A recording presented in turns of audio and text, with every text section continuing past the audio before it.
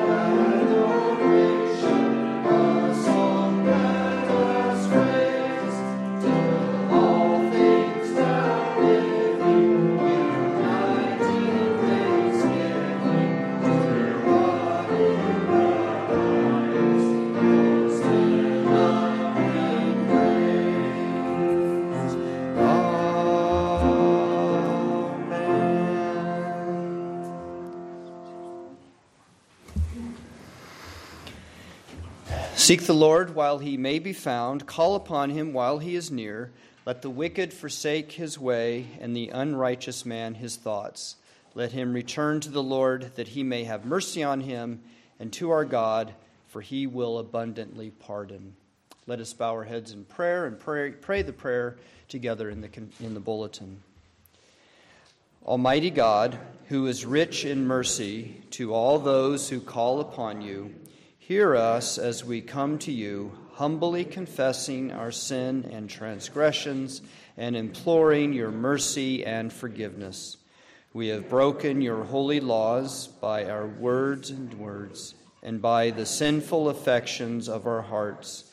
We confess before you our disobedience and ingratitude, our pride and willfulness, and our failure toward you and our fellow men. Have mercy upon us, most merciful Father, and of your great goodness grant that we may hereafter serve and please you in newness of life through Jesus Christ our Lord. Amen. Please stand for the assurance of pardon. He himself bore our sins in his body on the cross so that we would be freed from sin and that we might live for righteousness. By his wounds you have been healed.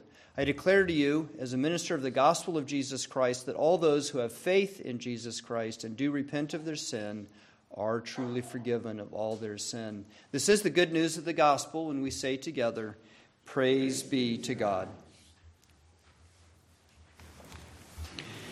Beloved people of God, hear the apostolic instruction to put on as God's chosen ones compassion. We are to be compassionate to others because Jesus Christ is full of compassion. How could we be joined with Jesus Christ and not be compassionate?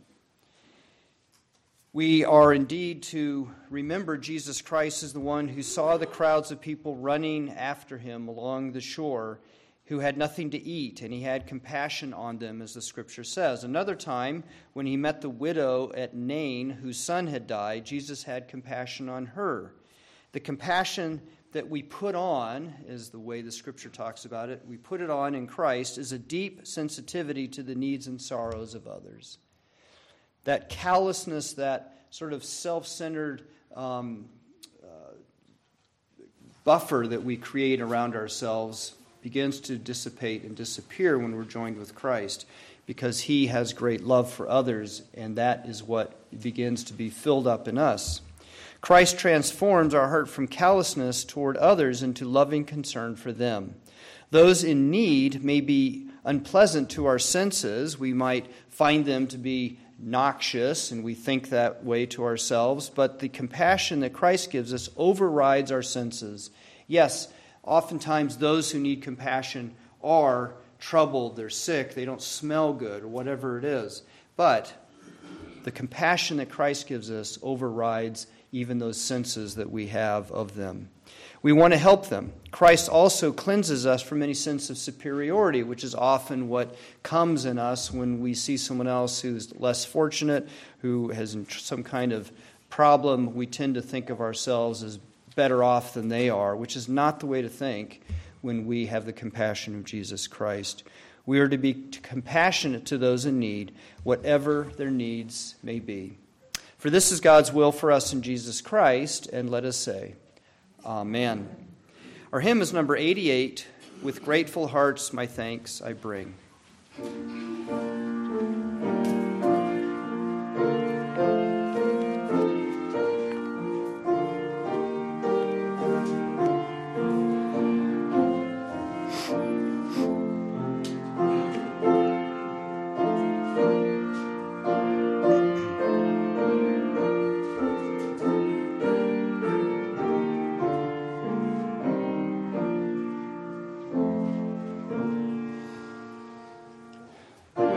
Grateful heart, my thanks I bring before the great, thy praise I sing. I worship in thy holy place and praise thee for thy truth and grace, for truth and grace together shine in thy most holy word divine.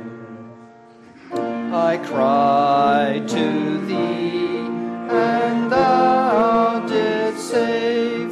Thy word of grace new courage gave. The kings of earth shall thank thee, Lord, for they have heard thy wondrous word. Yea, they shall come with songs of praise, for great and glorious are thy ways. O Lord, enthroned in glory bright, thou reignest in the heavenly height, and proud in vain thy favor seek, but thou hast mercy for the meek. Through trouble, through my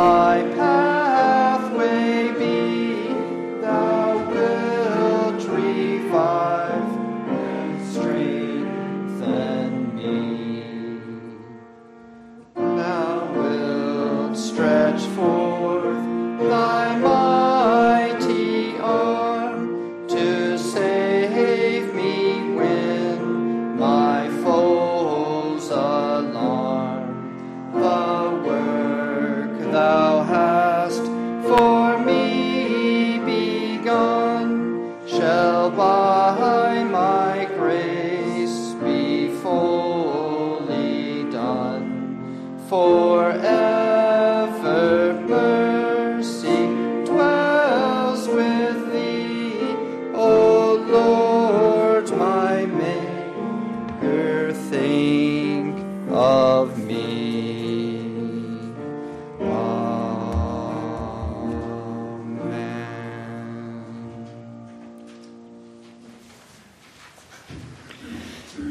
Let us with compassion bow our hearts and minds to our Lord and pray for those in need. Let us pray.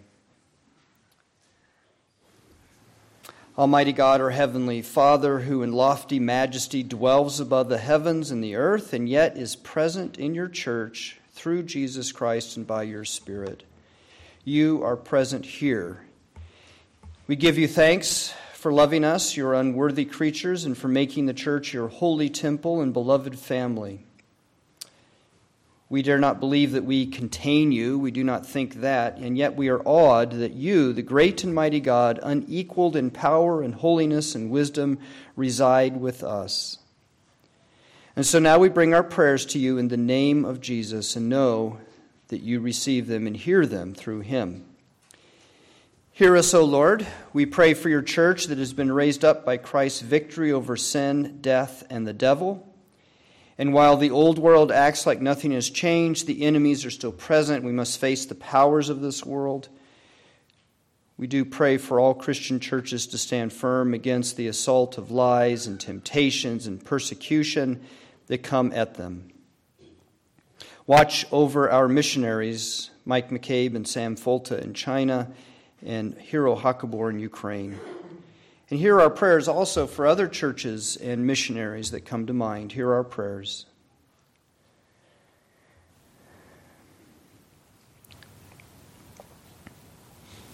As you rule over the nations, we ask you to humble the proud and lift up the weak. Curtail the ambition of the strong nations and the destructive machinations of those who would seek to do others harm. Restore order and stop the war and destructive governments in such places as in Israel and Palestine, Ukraine, Syria. Stop the violent powers of organizations in the Middle East and Asia, as well as Russia and the drug cartels that do great violence and kill people and seem to have no sense of what is good and right and fair. We pray for wise policies to decrease violence in our cities, bring stability and justice to these places. Hear our prayers.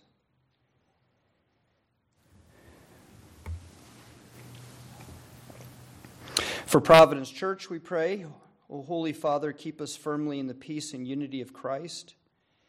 May we all live according to Christ's teachings and the ways of your kingdom. May we learn those ways more and more and be strengthened to live accordingly.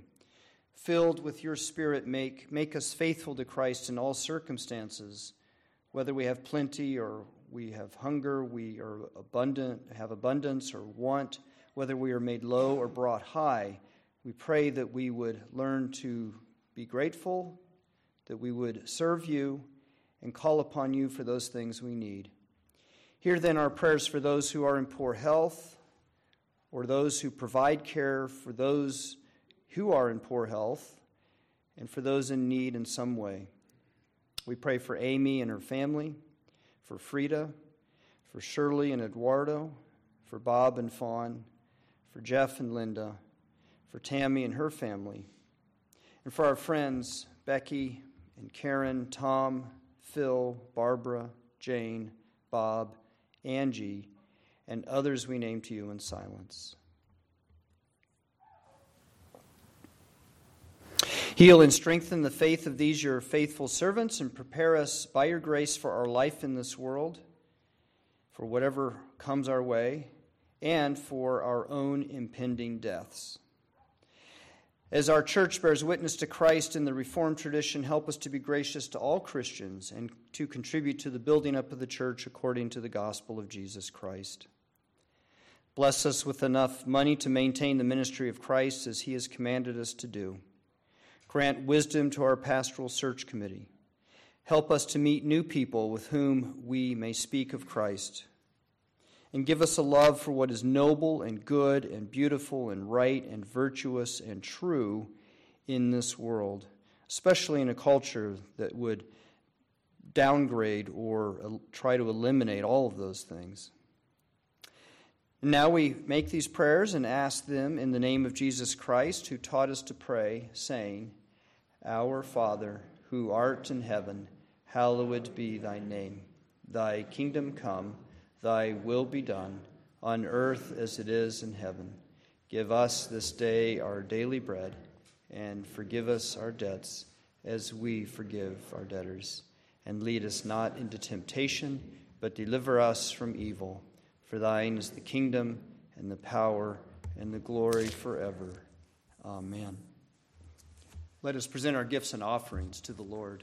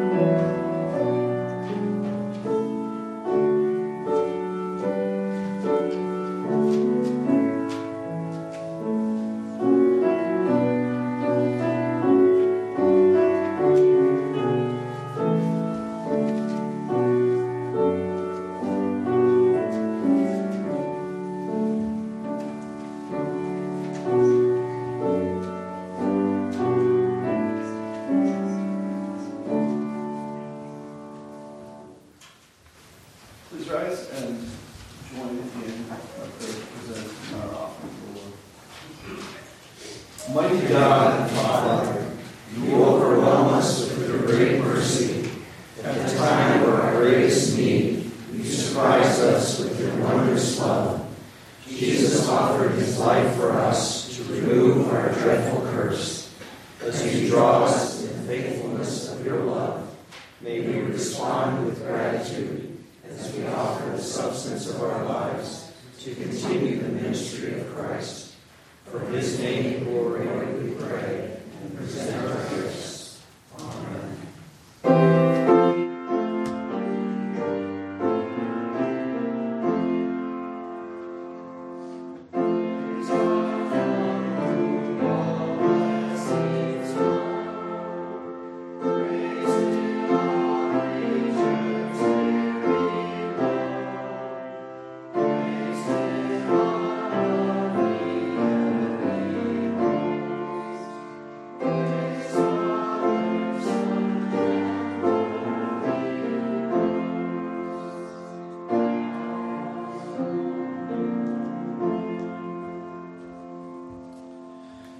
Please be seated.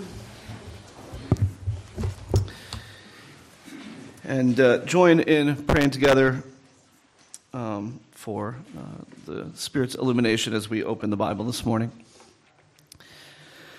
Heavenly Father, we thank you so much for bringing us here this day, for giving us an opportunity to gather in your name. And we thank you for binding us together as your people. And as we have many familiar, though frequently distant faces with us today, we pray in gratitude and celebration that across the miles, across the generations, we can give thanks that in you we are unified and that we have something through you that we all can share in. As we open your word this morning, we pray that you would send your spirits to illuminate our hearts and illuminate your word, and that we would hear well, and that we would understand what we hear, and that we would love your word today and every time we open it. We pray these things in Christ's name. Amen. Our Old Testament reading this morning comes from 1 Samuel chapter 14, verses 1 through 23. One day Jonathan, the son of Saul, said to the young man who carried his armor, "Come, let us go over to the Philistine garrison on the other side." But he did not tell his father. Saul was staying in the outskirts of Gibeah in the pomegranate cave at Migron. The people who were with him were about 600 men, including Ahijah, the son of Ahitub, Ichabod's brother, son of Phinehas, son of Eli, the priest of the Lord in Shiloh, wearing an ephod. And the people did not know that Jonathan had gone. Within the passes by which Jonathan sought to go over to the Philistine garrison, there was a rocky crag on the one side and a rocky crag on the other side. The name of the one was Bozez, and the name of the other Seneh. The one crag rose in the north in front of Michmash, and the other in the south in front of Geba. Jonathan said to the young man who carried his armor, "Come, let us go over to the garrison of these uncircumcised. It may be that the Lord will work for us, for nothing can hinder the Lord from saving, by many or by few." And his armor-bearer said to him, "Do all that is in your heart. Do as you wish. Behold, I am with you heart and soul." Then Jonathan said, "Behold, we will cross over to the men, and we will show ourselves to them. If they say to us, 'Wait until we come to you,' then we will stand still in our place, and we will not go up to them. But if they say, 'Come up to us,' then we will go up, for the Lord has given them into our hand. And this shall be the sign to us." So both of them showed themselves to the garrison of the Philistines. And the Philistines said, "Look, Hebrews are coming out of the holes where they have hidden themselves." And the men of the garrison hailed Jonathan and his armor-bearer and said, "Come up to us, and we will show you a thing." And Jonathan said to his armor-bearer, "Come up after me, for the Lord has given them into the hand of Israel." Then Jonathan climbed up on his hands and feet, and his armor-bearer after him. And they fell before Jonathan, and his armor-bearer killed them, after him. And that first strike which Jonathan and his armor-bearer made killed about 20 men within as if it were half a furrow's length of an acre of land. And there was great panic in the camp, in the field, and among all the people. The garrison and even the raiders trembled. The earth quaked, and it became a very great panic. And the watchmen of Saul and Gibeah of Benjamin looked, and behold, the multitude were dispersing here and there. Then Saul said to the people who were with him, "Count and see who has gone from us." And when they counted, behold, Jonathan and his armor-bearer were not there. So Saul said to Ahijah, "Bring the ark of God here," for the ark of God went at that time with the people of Israel. Now while Saul was talking to the priest, the tumult in the camp of the Philistines increased more and more. So Saul said to the priest, "Withdraw your hand." Then Saul and all the people who were with him rallied and went into battle. And behold, every Philistine's sword was against his fellow, and there was very great confusion. Now the Hebrews who had been with the Philistines before that time, and who had gone up with them into the camp, even they also turned to be with the Israelites who were with Saul and Jonathan. Likewise, when all the men of Israel who had hidden themselves in the hill country of Ephraim heard that the Philistines were fleeing, they too followed hard after them in battle. So the Lord saved Israel that day, and the battle passed beyond Beth-aven. Our Psalter response comes from Psalm 107.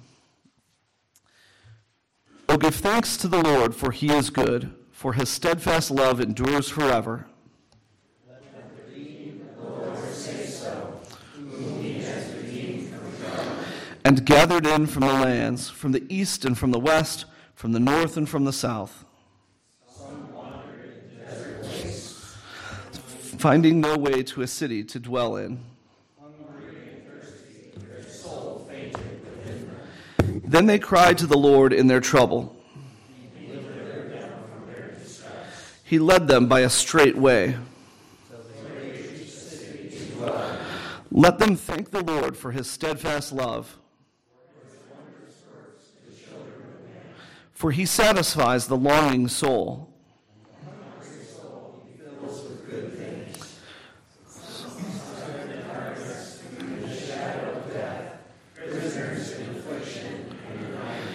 For they had rebelled against the words of God and spurned the counsel of the Most High. So he bowed their hearts down with hard labor. They fell down with none to help. Then they cried to the Lord in their trouble, and he delivered them from their distress. He brought them out of darkness and the shadow of death, and burst their bonds apart. Let them thank the Lord for his steadfast love, for his wondrous works to the children of men.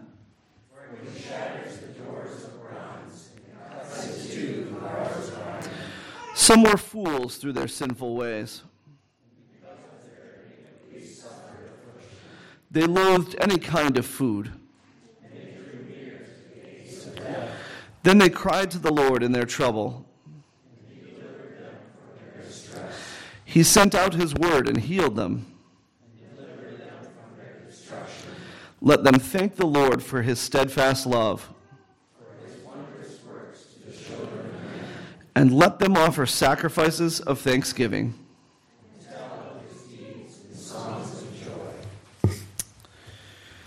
Our epistle reading this morning comes from Colossians chapter 2, verses 6 and 7. Therefore, as you received Christ Jesus the Lord, so walk in him, rooted and built up in him, and established in the faith, just as you were taught, abounding in thanksgiving. Our gospel reading comes from the Gospel of Mark, chapter 1, verses 29 to 45.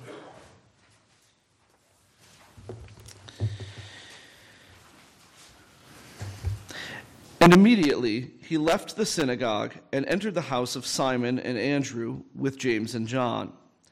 Now Simon's mother-in-law lay ill with a fever, and immediately they told him about her. And he came and took her by the hand and lifted her up, and the fever left her, and she began to serve them. That evening at sundown they brought to him all who were sick or oppressed by demons, and the whole city was gathered together at the door. And he healed many who were sick with various diseases, and cast out many demons. And he would not permit the demons to speak, because they knew him. And rising very early in the morning, while it was still dark, he departed and went out to a desolate place, and there he prayed. And Simon and those who were with him searched for him. And they found him and said to him, "Everyone is looking for you." And he said to them, "Let us go on to the next towns, that I may preach there also, for that is why I came out." And he went throughout all Galilee, preaching in their synagogues and casting out demons. And a leper came to him, imploring him, and kneeling, said to him, "If you will, you can make me clean." Moved with pity, he stretched out his hand and touched him, and said to him, "I will, be clean." And immediately the leprosy left him, and he was made clean. And Jesus sternly charged him and sent him away at once, and said to him, "See that you say nothing to anyone, but go, show yourself to the priest, and offer for your cleansing what Moses commanded, for a proof to them." But he went out, and he began to talk freely about it, and to spread the news, so that Jesus could no longer openly enter a town, but was out in desolate places, and people were coming to him from every quarter. The word of the Lord.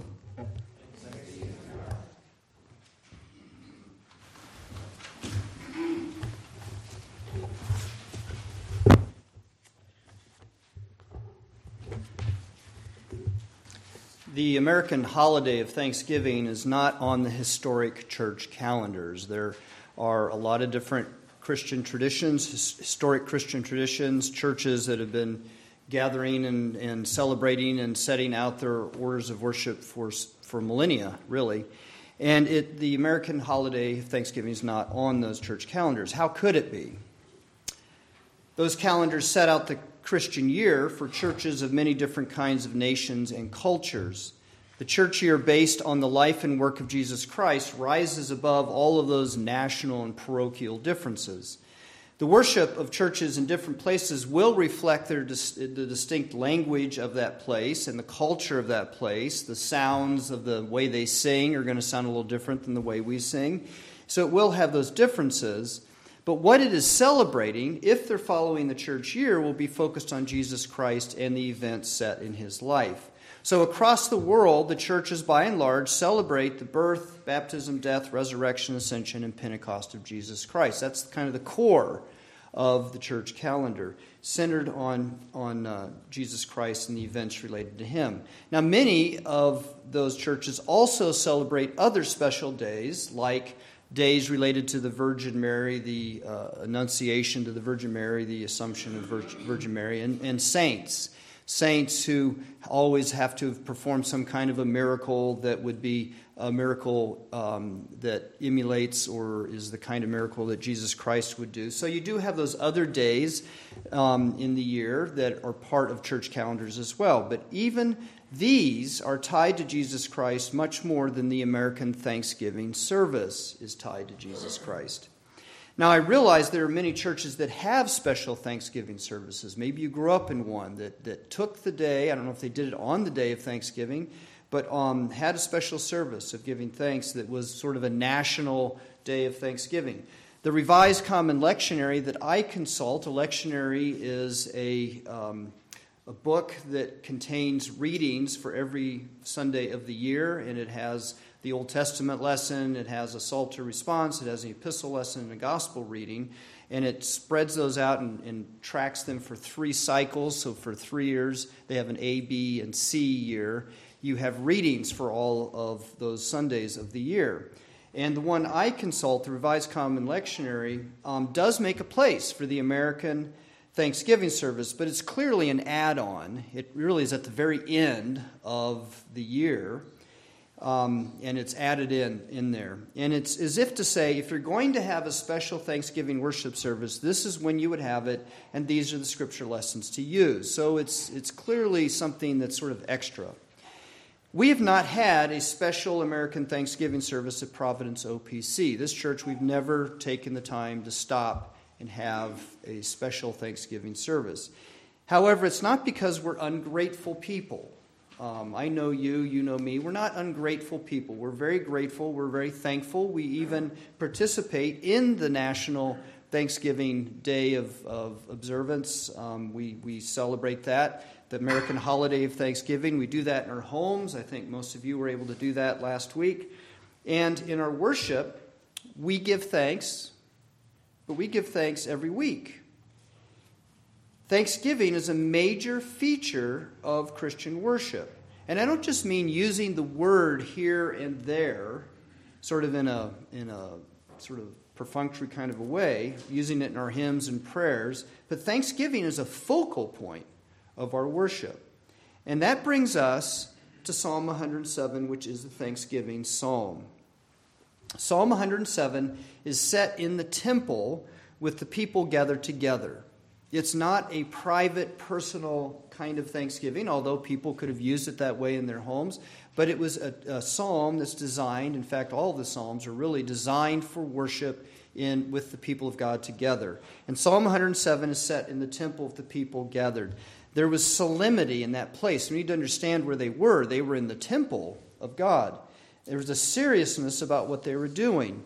And it was solemn, not just because it had a religious sense to it or some kind of a mystery and awe that people today get caught up in and think it's so different that they enjoy walking through it and looking at it. It's not solemn for that reason. It's solemn because Almighty God was present there.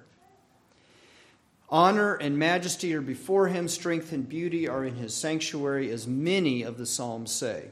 Symbols of the beauty and majesty of God were all around them. Our sanctuary is rather austere. We do have symbols here. We do have a certain aesthetic structure to our sanctuary. Every place where Christians meet do have those things. But in the temple, it was much more ornate, and there were all kinds of symbols of beauty, of the beauty and majesty of God around the people.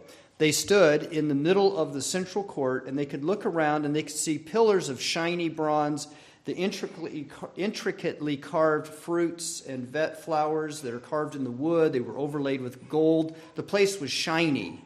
Bronze, silver, gold, copper, all over the place. And in the front were the temples and utensils that surrounded the altar. In front of the people were the priests who led the congregation in the worship of God.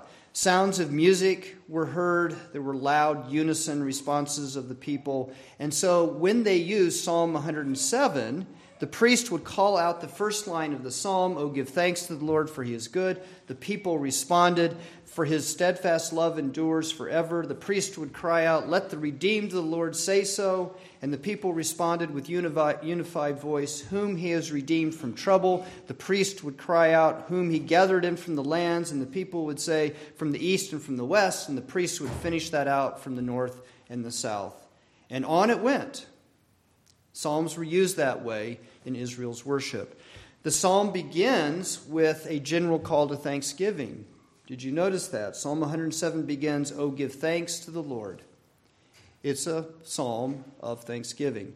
Many of the psalms begin that way. Psalm 107 isn't the only one. There are lots of psalms of thanksgiving in the Psalter. Psalm 136 says, "Give thanks to the Lord, for he is good." But Psalm 107 very quickly becomes specific after it says, "Oh, give thanks to the Lord." And it rehearses four groups of people, four, not five, of people delivered from four kinds of trouble. Gathered from the lands, people gathered from the lands, those from the north, from the south, from the east, and those from the west. Four groups. There were those who were hungry and thirsty, wandering in the wilderness. They were perishing. Their soul fainted within them, is the language of the psalm. They lifted up their voices to God, crying out for help. And the psalm says the Lord delivered them from their distress. He led them out of the wilderness into the city, into the company of God's people. Another group of people that the psalm mentions are those who are imprisoned. They sat in darkness and the gloom of their prison. The psalmist seems to be thinking of the exiles here. Those who rebelled against God, who rejected the counsel of God. God humbled them, sending them into the gloom of exile. But they too cried out to God, and he heard them and delivered them from their chains. The third group of people had become sick because of their sin. They foolishly followed the way of transgression, and they became deathly ill. They lay on their beds, the life slowly passing from them. And in their distress, they called to God, and he delivered them from destruction. And the fourth group was in peril on the sea. Huge waves swelling around their boat, lifting and dropping them. They were tossed about in the power of the storm. All courage and confidence was gone. They were helpless, really. And they cried out to God, and he delivered them from their distress. From north and south and east and west, God had delivered them. Every single one of the people gathered in worship had been in trouble, and God had delivered them. Nobody would listen to this psalm and go, that's interesting. I wonder who those people are. None of them. They all had been in trouble, and God had delivered them. Every single one of them. Every person in the congregation could resonate with the psalm just like you can. Each one of us has been in a kind of serious trouble where our own courage and strength came up short. So at Thanksgiving meal at our house, my wife asked each of us to relate a time when we were in some kind of trouble, and we prayed to God to get us out of it. And for me, it was when I was stuck on a cliff in Arches National Monument. I climbed a rock wall. I was a kid, by the way. I was with my family growing up. I was probably about 13 years old, and I had climbed a rock wall. That Arches National Monument is full of these red sandstone rocks and little hills all around, and it's a fun place to go and to climb around. So I had climbed a rock wall, and I reached a point where I could not go up or down. So I was kind of stuck on the side of this wall, and I was 20, 30 yards up from the base. I prayed and asked God to help me, and then I had the courage to reach down with my feet and find the ledges, and I slowly made my way back down to the bottom of the cliff. We have had these kinds of experiences of crying out to God, and he delivered us from our trouble, and I'm sure each one of you has some story like that. We were rescued, we were delivered, we were made safe, etc. As Christians, we don't just attribute that to some sudden rush of excitement or adrenaline or some new ability that we found within ourselves. We credit God with delivering us when we get out of those kinds of troubles. God's deliverance is for us personally, but it's also for us all together. And we have this in common. You see, God has delivered us. Not just one or two of us, but all of us. In the words of the psalm, we are the redeemed. Raising our voices together, we can say with one voice, He has redeemed us from trouble. And if anyone in the congregation thinks that they have never been delivered by God, they've never been in some kind of trouble or crisis and been delivered, see me afterwards. And I will examine your life with you. God has redeemed each of us together. There's the trouble we experience in our lives, but there's also the adversity of sin. The psalm takes us to this level of deliverance. You see, it doesn't just leave it at the level of everyday experience. It takes us to this deeper reality of being delivered from the adversity of sin. Not just everyday kind of trouble, although God does deliver us from difficulties in our life, but He also delivers us from sin. And that really is the crux of the whole matter. The four categories of trouble in the psalm correspond with the biblical story of God's salvation. It's very interesting when you look at this carefully and think about the story of Israel. It's the hunger of Israel who wandered in the desert places hungry and thirsty. Their hunger was for bread and meat, and they complained about that. But their hunger was for more than that. Instead of calling upon God in trust and faith, knowing that He loved them and had chosen them to be His people, that He knew their needs, that He'd provide for them, their hunger grew in them because they denied God. It's interesting, the more they denied God, the more they turned away from God, the hungrier they got. It was a hunger aroused by doubts and rebellions against God. Disavowing His covenant with them, Israel longed to return to Egypt and have another Lord and to live under that Lord. Who will give us meat, they said. And then they talked about going back to Egypt and being under a different Lord, not the Lord God. Another psalm, not this psalm, but in other psalms, they had a wanton craving in the wilderness.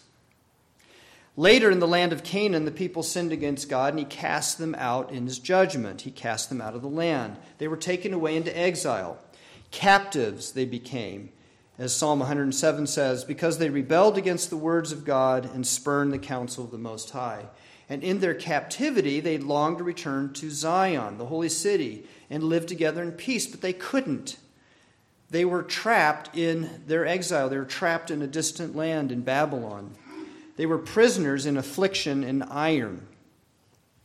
Not following God's way and obeying His word, they became fools, as the psalm says. Violating His commandments, they took up the way of unbelief and idolatry, which was all around them. There was plenty of opportunity, plenty of temptation, plenty of other ways to go. And so they took up these ways of unbelief and idolatry. And this way looked far more attractive to them. It was very self-pleasing. It gave them some kind of a power. They thought they had a power where they could achieve something that would gain some kind of power with God. They worshipped other gods. They were interested in making money, more money than stopping their labor and worshiping the Lord. They took advantage of the poor to become rich. They attacked each other. They spoke lies about others. They polluted their bodies with more immoral acts. We call these kinds of things in the church sin. In the world around us, it might be called disobeying the law or maybe foolish ways of acting. It's interesting how we don't always think of them as foolish, but that's exactly what Paul calls them in Romans chapter 1. He calls them ways of foolishness. Foolishness because it leads to destroyed lives. Choosing to live foolish lives, they suffered in body and soul. They approached the gates of death. Kierkegaard, a famous Christian philosopher, wrote a treatise called The Sickness Unto Death. That's a great description for what this was. Sickness unto death. They were ill with sickness unto death. And then calamity and disaster of sin overtook them. Violently they tossed about by the stormy wind of sin and rebellion, and the people were in great peril. Helpless in the blasting gale of their sin, they were like Jonah caught in that mighty tempest, in danger of being wrecked and sinking into the deep. All of this builds together, you see, in the psalm. And the affliction of sin is described for us in Scripture as just these things, as a hunger and a thirst. That's the affliction of sin, Not ever being satisfied. Have you discovered that with the sins that we fall into and we're tempted and we do them over and over again and we're never satisfied? We want more and more. Darkness and captivity, the way of foolishness and terminal illness and the storm on the sea. These are wonderful metaphors for that sin and turning away from God. The affliction of sin is described for us in Scripture in those ways. Now listen again to the beating pulse of Psalm 107. Yes, you have these four groups, and they build together, but there is this pulse, this beating rhythm in the psalm, and it comes up after each trouble mentioned in the psalm. We didn't read this whole psalm, by the way. I guess you realize that, but we can see this rhythm here, even with the part we read. Verse 6 is where it starts the first time. Then they cried to the Lord in their trouble, and he delivered them from their distress. He led them by a straight way till they reached a city to dwell in. Let them thank the Lord for his steadfast love, for his wondrous works to the children of man. For he satisfies the longing soul, and the hungry soul he fills with good things.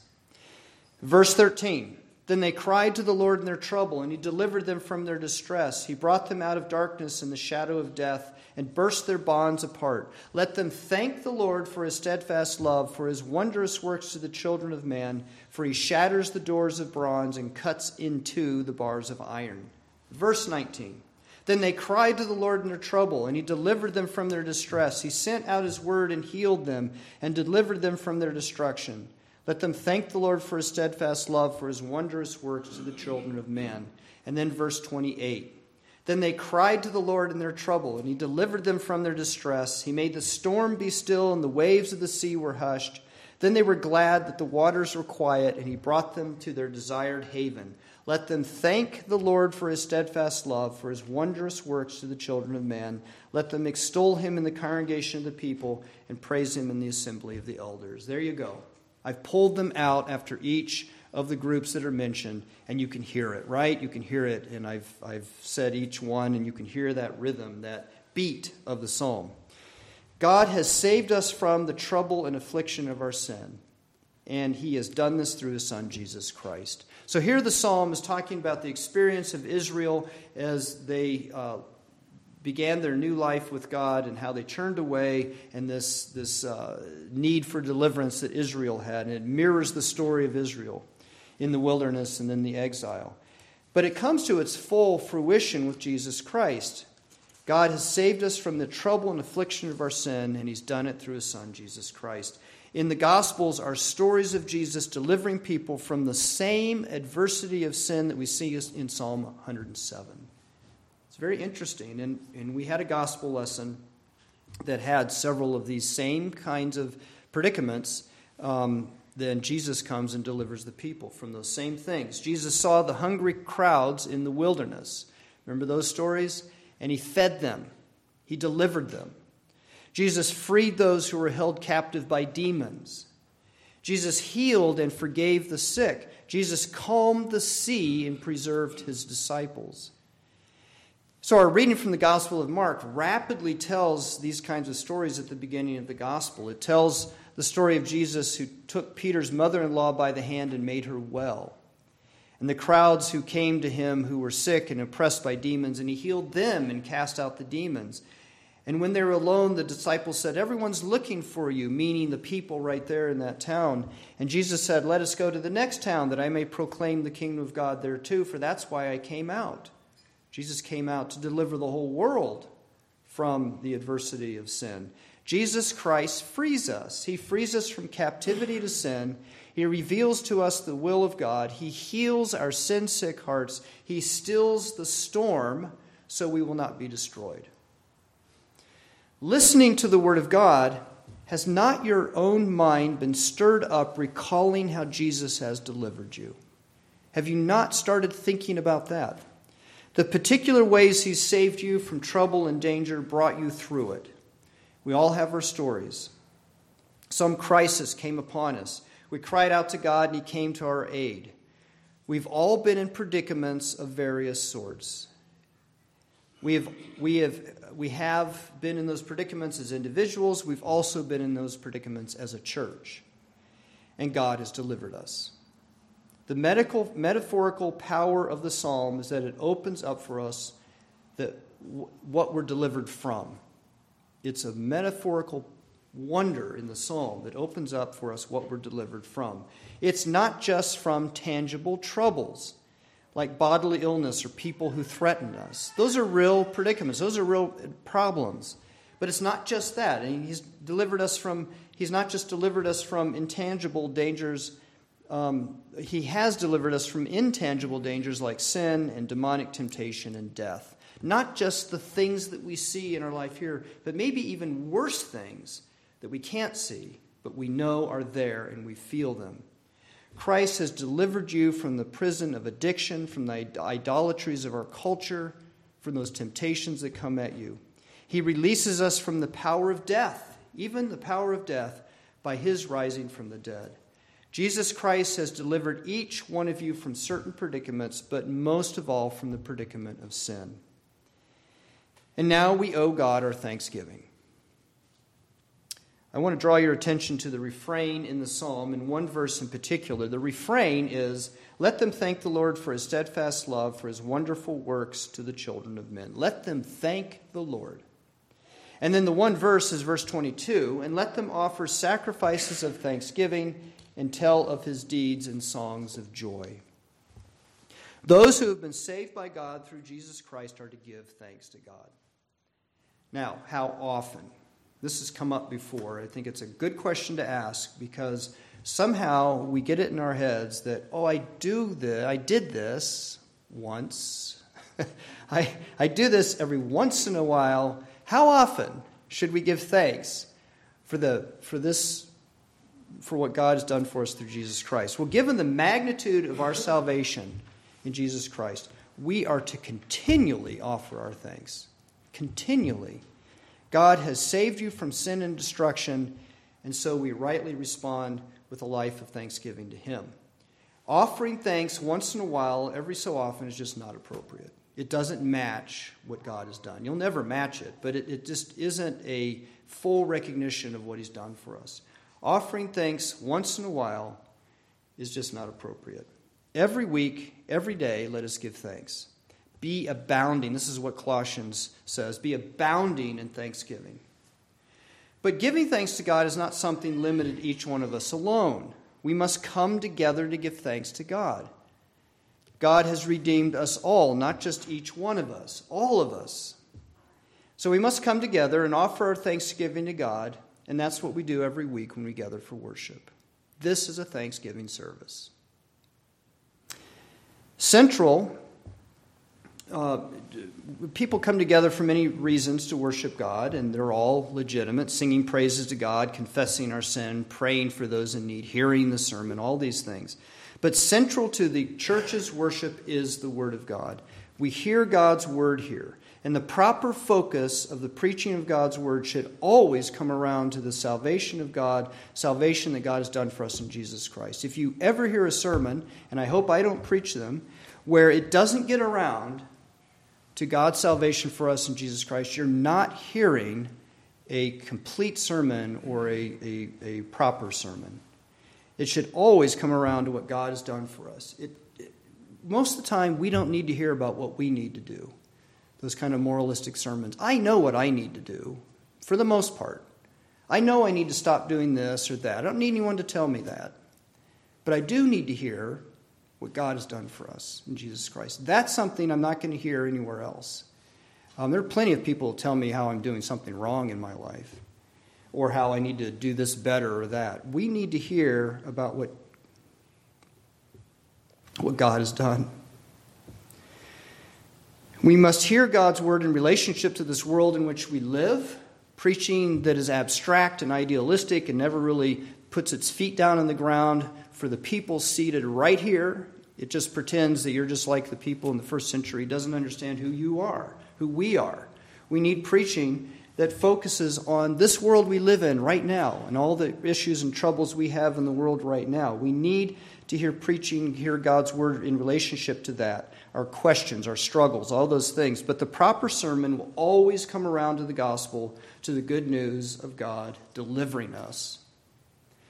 The preaching then leads to one of the crescendos of Christian worship. So this preaching is leading to a crescendo in Christian worship, where we offer our thanksgiving to God. And guess where that is? You already know, at the Lord's table. Our thanks is what we offer to God. That's our offering. The church's worship builds up to that moment at the end of the service where we pray the great prayer of thanksgiving and eat the meal at the Lord's table. That is the crescendo of thanksgiving in the Christian worship service.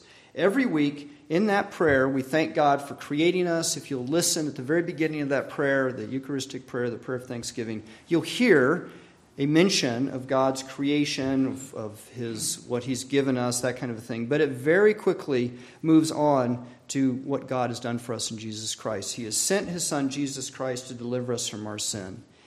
And as you have undoubtedly noticed, the great prayer of thanksgiving is more or less the same. Yes, they're not exactly the same. There's some different ways that things are said. There's actually a pattern to the prayer. But it's more or less the same. And that's because God has saved us only through the life and death of Jesus Christ. So there's not too many ways to change that up. Through Him, sin and evil have been conquered and new life has been given to us. The magnitude of what God has done covers our whole lives, the whole world, and it lasts forever and ever. And all we can do in response to what He's done for us is give thanks. Come to worship and bring your offering of thanksgiving. Like those before the throne of God in Revelation chapter 7 who shouted out to God and to the Lamb, blessing and glory and wisdom and thanksgiving and honor and power and might be to our God forever and ever. Amen. And thanksgiving is included in there. That's what we bring to worship. Our thanksgiving doesn't stop here, so we gather here. This is the central place where we give our thanks to God. And then full of gratitude, we go out into the world and we express our thanksgiving to God for God's salvation in countless ways to the people we meet. There are lots of ways of expressing thanksgiving, the thanksgiving we have to God, to the people that we meet or that we live with. And then we invite them, we get around to inviting them to join us in giving thanks to God for Jesus Christ. You see, this isn't just a Christian activity. It's to be an activity that everyone is drawn into. We want them to hear the story, to hear the narrative, if you will, that we've been talking about in our Christian education. We want them to hear that and to realize this is the true narrative and invite them in to join that narrative to give thanks to God. Let us pray.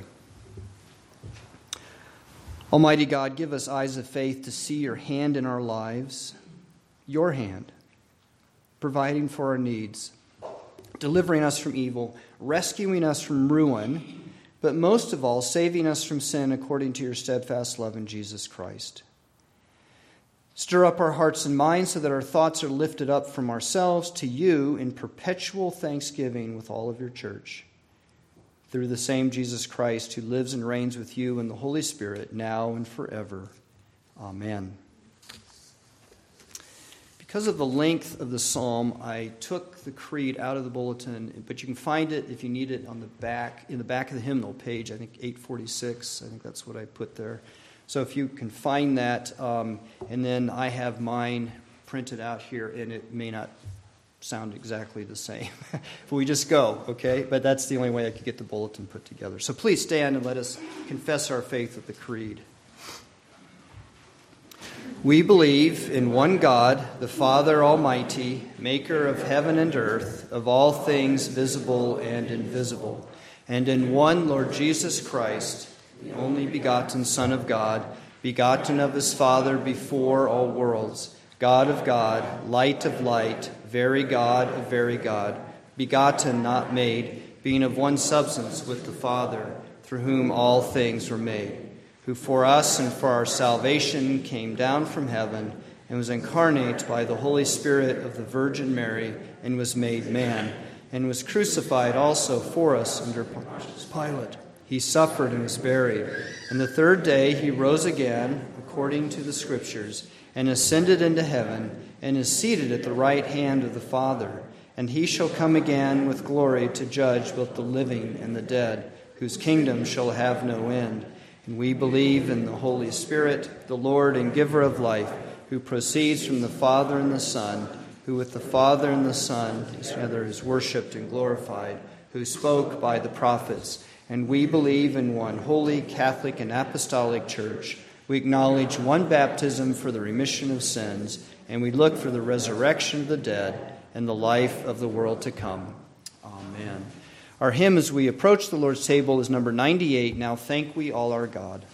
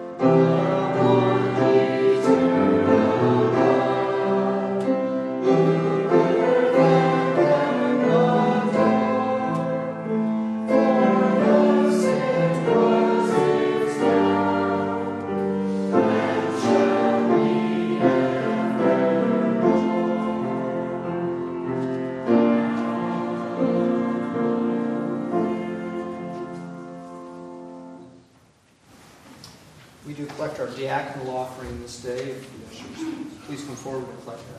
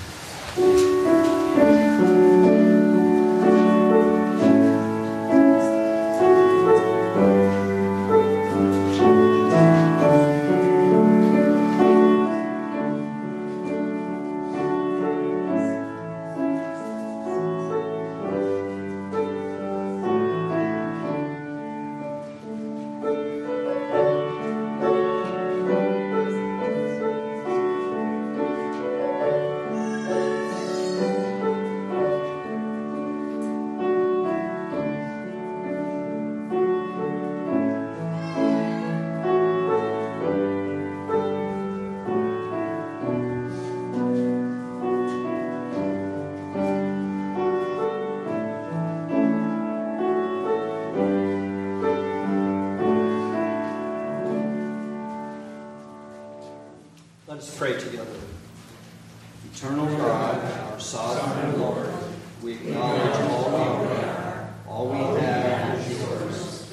Give us such a love of your infinite grace and holy sacrifice on the cross, that we may gratefully love you and our neighbor. To you be all honor and glory, in the name of Jesus Christ. Amen. The Apostle Paul the Apostle John heard the voice of heaven in the book of Revelation and says, "Then I heard what seemed to be the voice of a great multitude, like the sound of many waters and like the sound of mighty thunder peals, crying, Alleluia! For the Lord our God, the Almighty, reigns. Let us rejoice and exult and give him the glory, for the marriage of the Lamb has come. And the angel said to me," John, "Write this, blessed are those who are invited to the marriage supper of the Lamb." This is an extension of the marriage supper of the Lamb.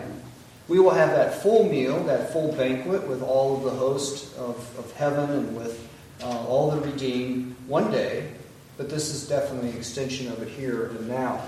The apostle reminds the church, the cup of blessing which we bless, is it not a communion in the blood of Christ? And the bread which we break, is it not a communion in the body of Christ? So we commune with Christ here, and then we will commune with him at the end when we are raised up with him. This is the Lord's table. He invites us to feast with him. Those who come to this holy meal promise to trust and love and obey him as the Lord of every realm of life, and to live in love and concern for each other. It is my privilege as Christ's minister to invite all who have been baptized, who publicly profess their faith in Jesus Christ, and are communicant members of a Christian church to come to this, the Lord's table. Join with me now in giving thanks to God for his salvation and life for us in Jesus Christ.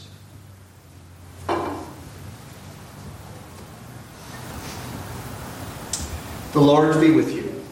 And also with you. Lift up your hearts. We lift them up to the Lord. Let us give thanks to the Lord our God. It is right to give him thanks and praise. Almighty God, good Father to us all, your face is turned towards your world. You have judged your creation, you have judged us, but you have not rejected us. And so in love you gave us Jesus, your Son, to rescue us from sin and death. And your word goes out to bring us home to that city where the angels sing your praise. We join them now in that song that we hear in Revelation. Holy, holy, holy Lord, God of power and might, heaven and earth are full of your glory. Father of all, we give you thanks for every gift that comes from heaven, and most of all for Jesus Christ. Into the darkness of this world, Jesus came as the light of your salvation. And with his word and his acts, he touched sinners with your mercy and grace, and he washed the guilty clean. We remember how the crowds came out to see your Son, and yet at the end they turned on him. On the night he was betrayed, he came to table with his disciples to set out the bread and the meal for your people. Jesus blessed you, Father, for that meal. He took the bread, he gave thanks, gave it to his disciples, and he also gave the cup to his disciples and said, "Do this in remembrance of me." And therefore, Father, with this bread and this cup, we celebrate his death upon the cross in order to set us free. Defeating death, he rose again and is alive with you as our eternal Savior and to intercede for us and your whole church. We ask now that by the Holy Spirit, uniting us with Christ, may our eating of this bread and drinking of this cup be for us a communion in the body and blood of our Lord Jesus Christ. May we and all who share this meal offer ourselves to live for you and be welcomed at your feast in heaven, where all of creation worships you, Father, Son, and Holy Spirit. We offer this prayer together, saying, Amen. The Lord Jesus Christ took the bread, and after giving thanks, he broke it and said, "This is my body given for you. Do this in remembrance of me." And he also took the cup, saying, "This cup is the cup of the new covenant, sealed in my blood, shed for you for the forgiveness of sins. As often as you drink it, do this in remembrance of me."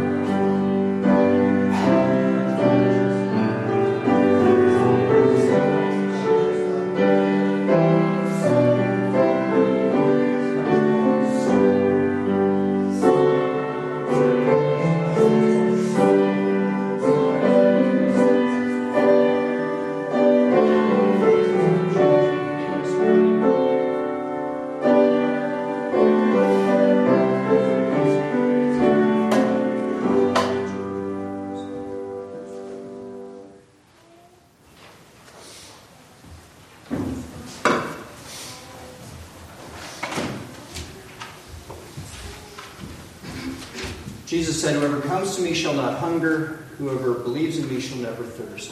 Take and eat this bread and drink this cup, and remember Christ's body and blood given for you. Receive it with faith and thanksgiving." Take and eat and drink.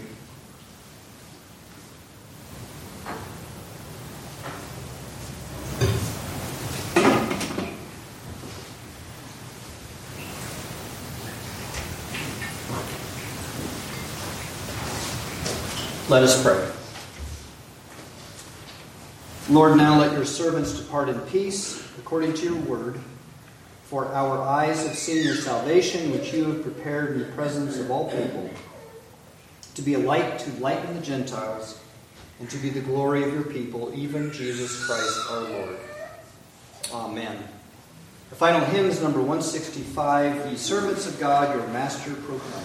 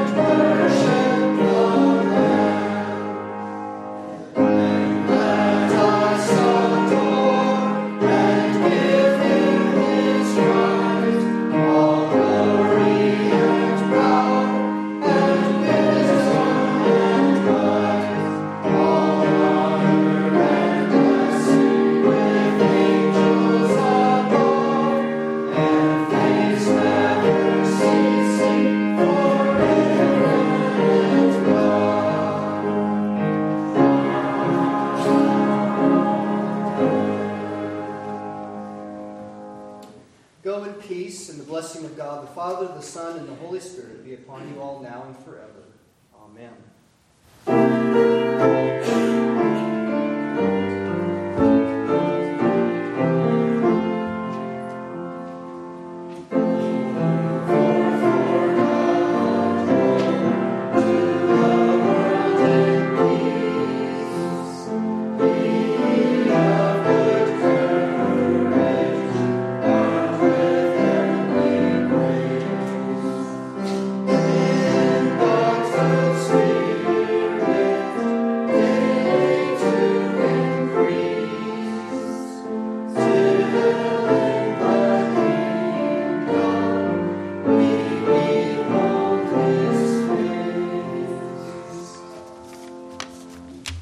Good morning. I'd like to extend a special welcome to Jake and Hannah and Daniel and Rebecca and the kittens, as Grandma referred to them last week. The cats and the kittens are home. And with that, we are going to have a reception for Jace, baby Jace, after worship this morning. So stay, if you're able, for that. The next fellowship meal will be next week. Am I right? Yes, I'm right. next week, next Sunday. We won't have Christian Ed this morning in light of the reception. They'll resume in 2 weeks. Okay, in 2 weeks. So that's all I have. Can I see who would be willing or interested in coming to Friday evening prayer this month? I put in the bulletin, I kicked it to February. I can't do it in January. But we could do it in December. I just sort of thought that maybe it was too crazy. But I'm getting some response. Are there people who would be able to come? I don't know if you're still interested in hosting it at your house. Probably not right now. Yeah, okay. So it'd probably be at the church. Yeah. So, all right, well, talk to me. And otherwise, I'm just going to leave it off until February. So the other thing is I wanted to report, we pray for people. We include those that you know who need prayers. And my sister is one of those, Susan. And so I just heard that a couple days ago that she had a retinal tear.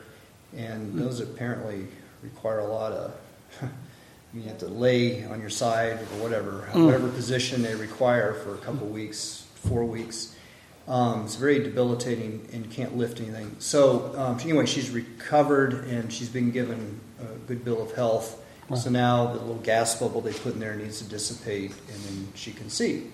So anyway, that's good news. The Lord has spared her that. It's good for us to hear those things. I know I don't encourage that as much as I should. But when we've been praying for something and then there's been some result, let's make sure we pass that along.